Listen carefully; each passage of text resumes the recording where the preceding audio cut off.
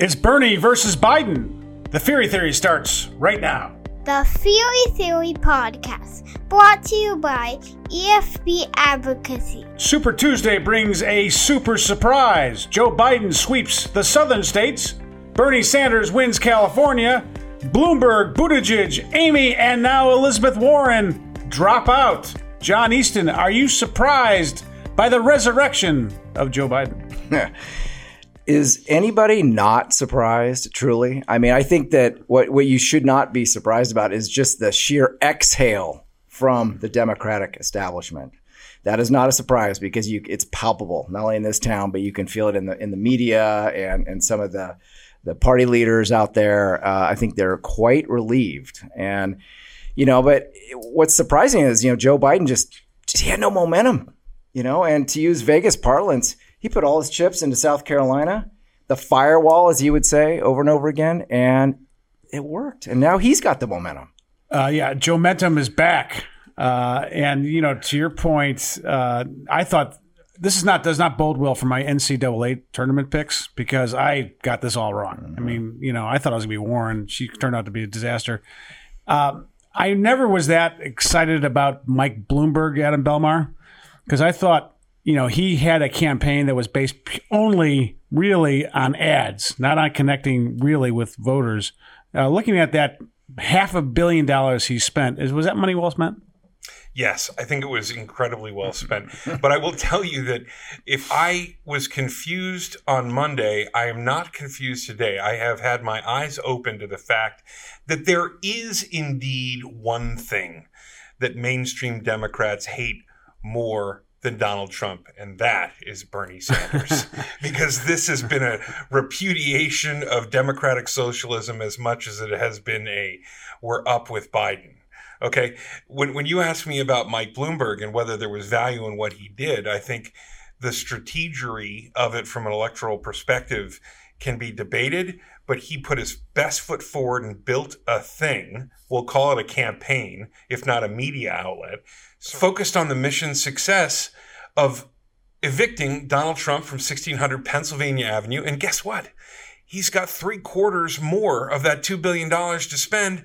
And now Biden, who's got this great mechanism and ability to spend that money, maybe it's a super PAC, I don't know, but they've vanquished Bernie and now they've got their eyes towards the real prize. Yeah, it's not quite vanquished yet. I still think that Bernie has some life in him. Talking about John Easton, Bernie versus Biden, I mean, neither of these candidates strike fear to me. I mean, Bernie's an aging socialist who had a heart attack, and, I think he's a great guy to run against. Biden has got his own liabilities. He can't remember where he is half the time. He says, nonsense stuff. Trump does too, but Biden, Democrats take that more seriously. Who's the stronger candidate against Donald Trump?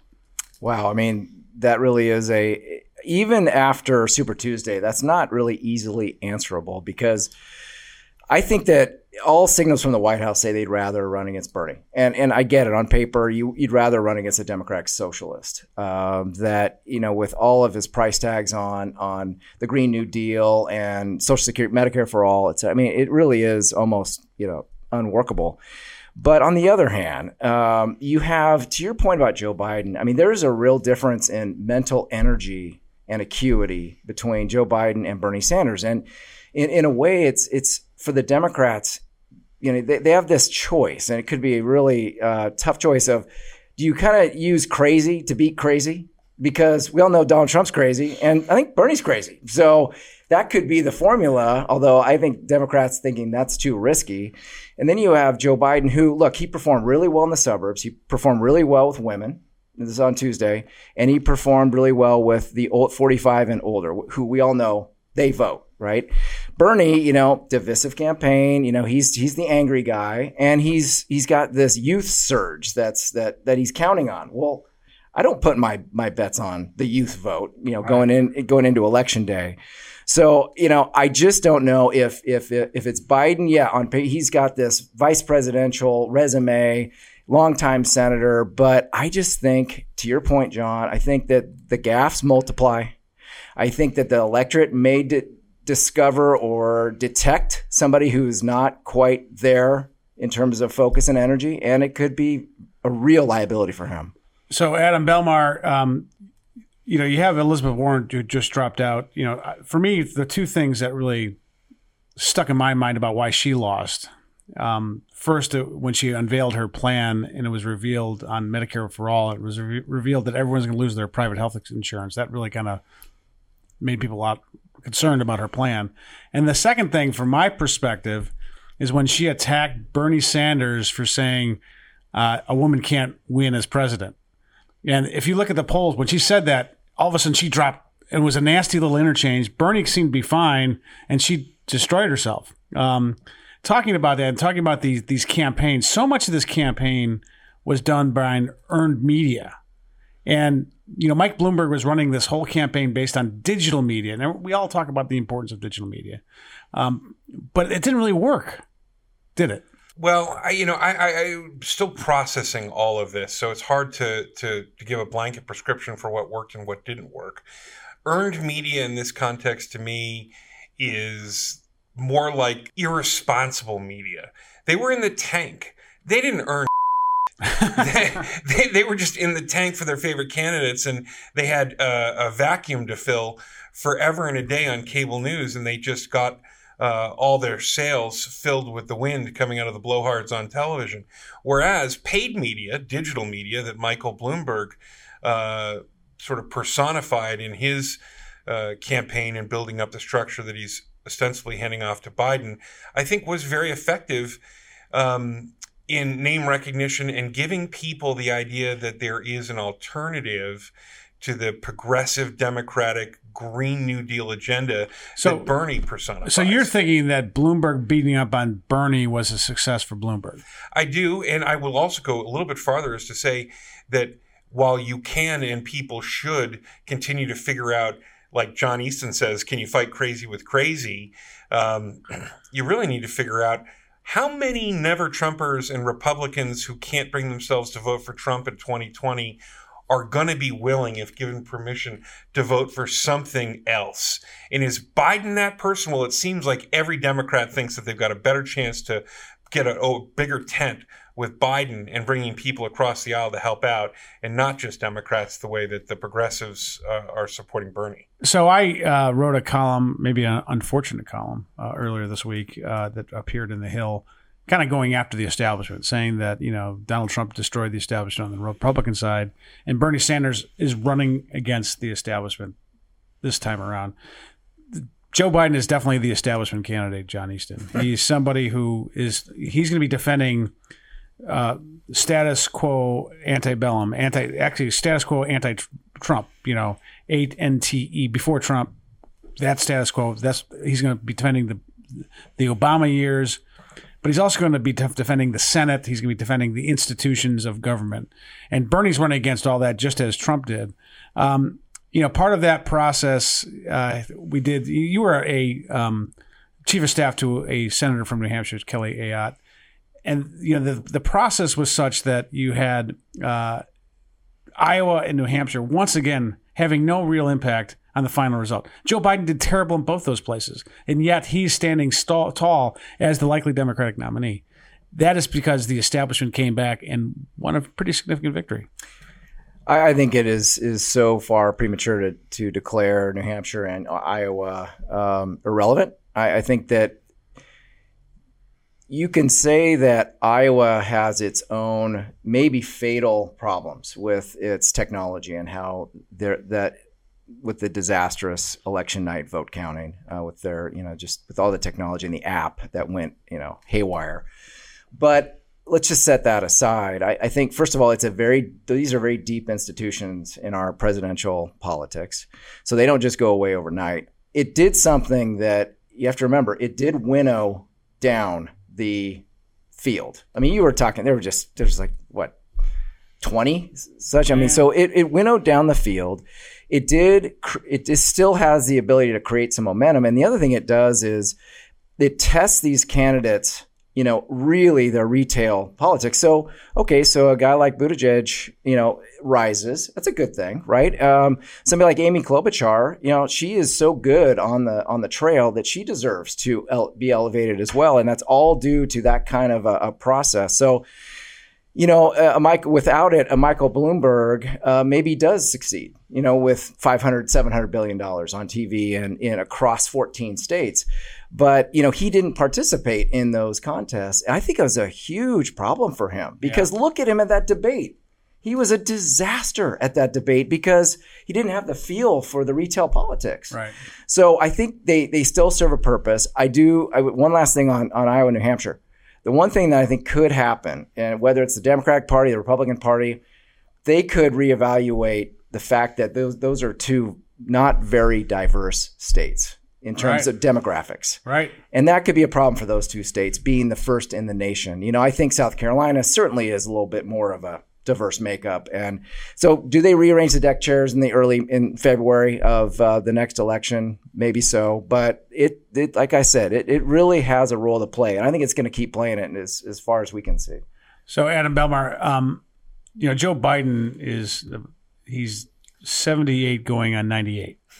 And his campaign, it might be from the 17th century. I mean, but he still won. He had no organization to speak of in most of these states because he didn't have any money. It reminds me a lot of what John McCain had to win the Republican nomination in 2008. He had no money. He was old. He was a little bit more. He was feistier than Biden. And so we've had this kind of group of senators.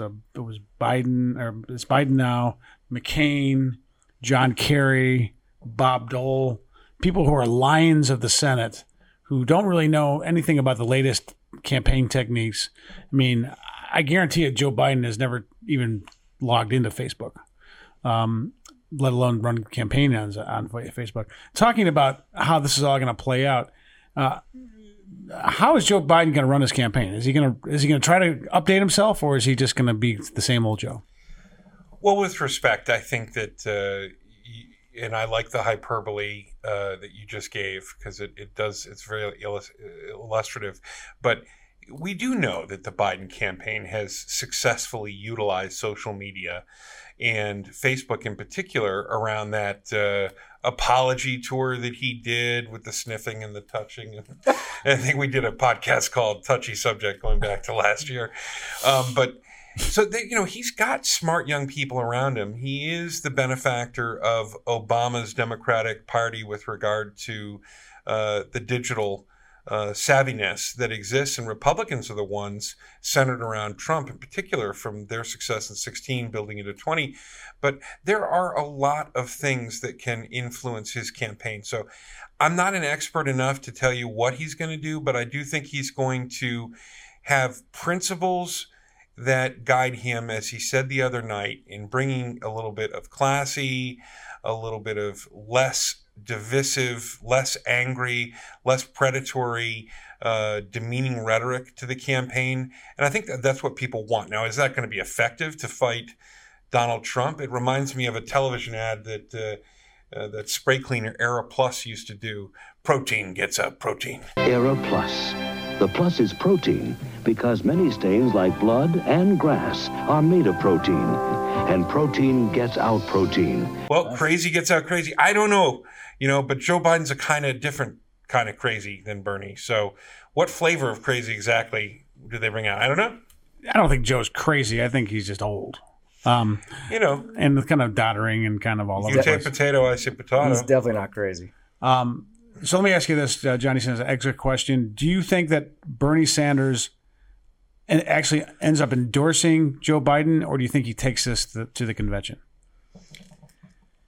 So I think he's going to take it for a while longer. Let's face it, Michigan and Washington State, those are pretty big states for Bernie Sanders. And, I think it's got to be reevaluated at that point after those two elections. But, I think, to your point about, a return, if Joe Biden goes all in on this return to decency, return to normalcy in American politics, I think in 2016, that's what the Donald Trump's Republican primary opponents tried to do, is to say, look, this guy, you don't want that. That's nuts. And I'm more normal and decent. And it did not work at all. So I think it's actually a fairly risky strategy. And that's why I think that, Bernie has a little bit of an edge when it comes to that sort of fiery, populist,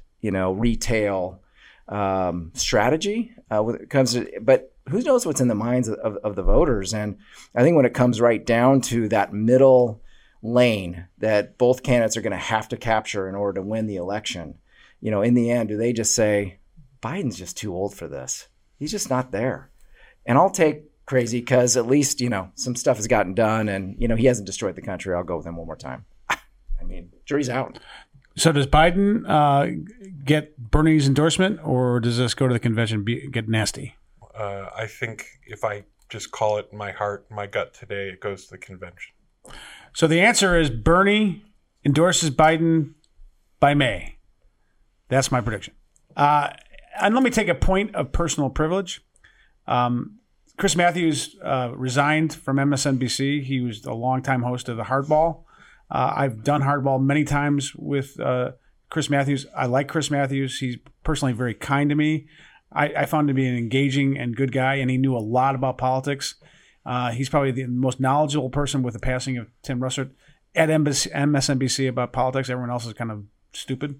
And so I want to just say this to you, Chris. If you ever want to come on our show, we'd love to have you. We'd love to hear your knowledge. We disagree a lot on politics, but I always liked you, and I always liked the fact that you were nice to me personally. And I have my theory on that is, if you know me and like me, I like you. And thank you for the friendship. So, and good luck with your retirement.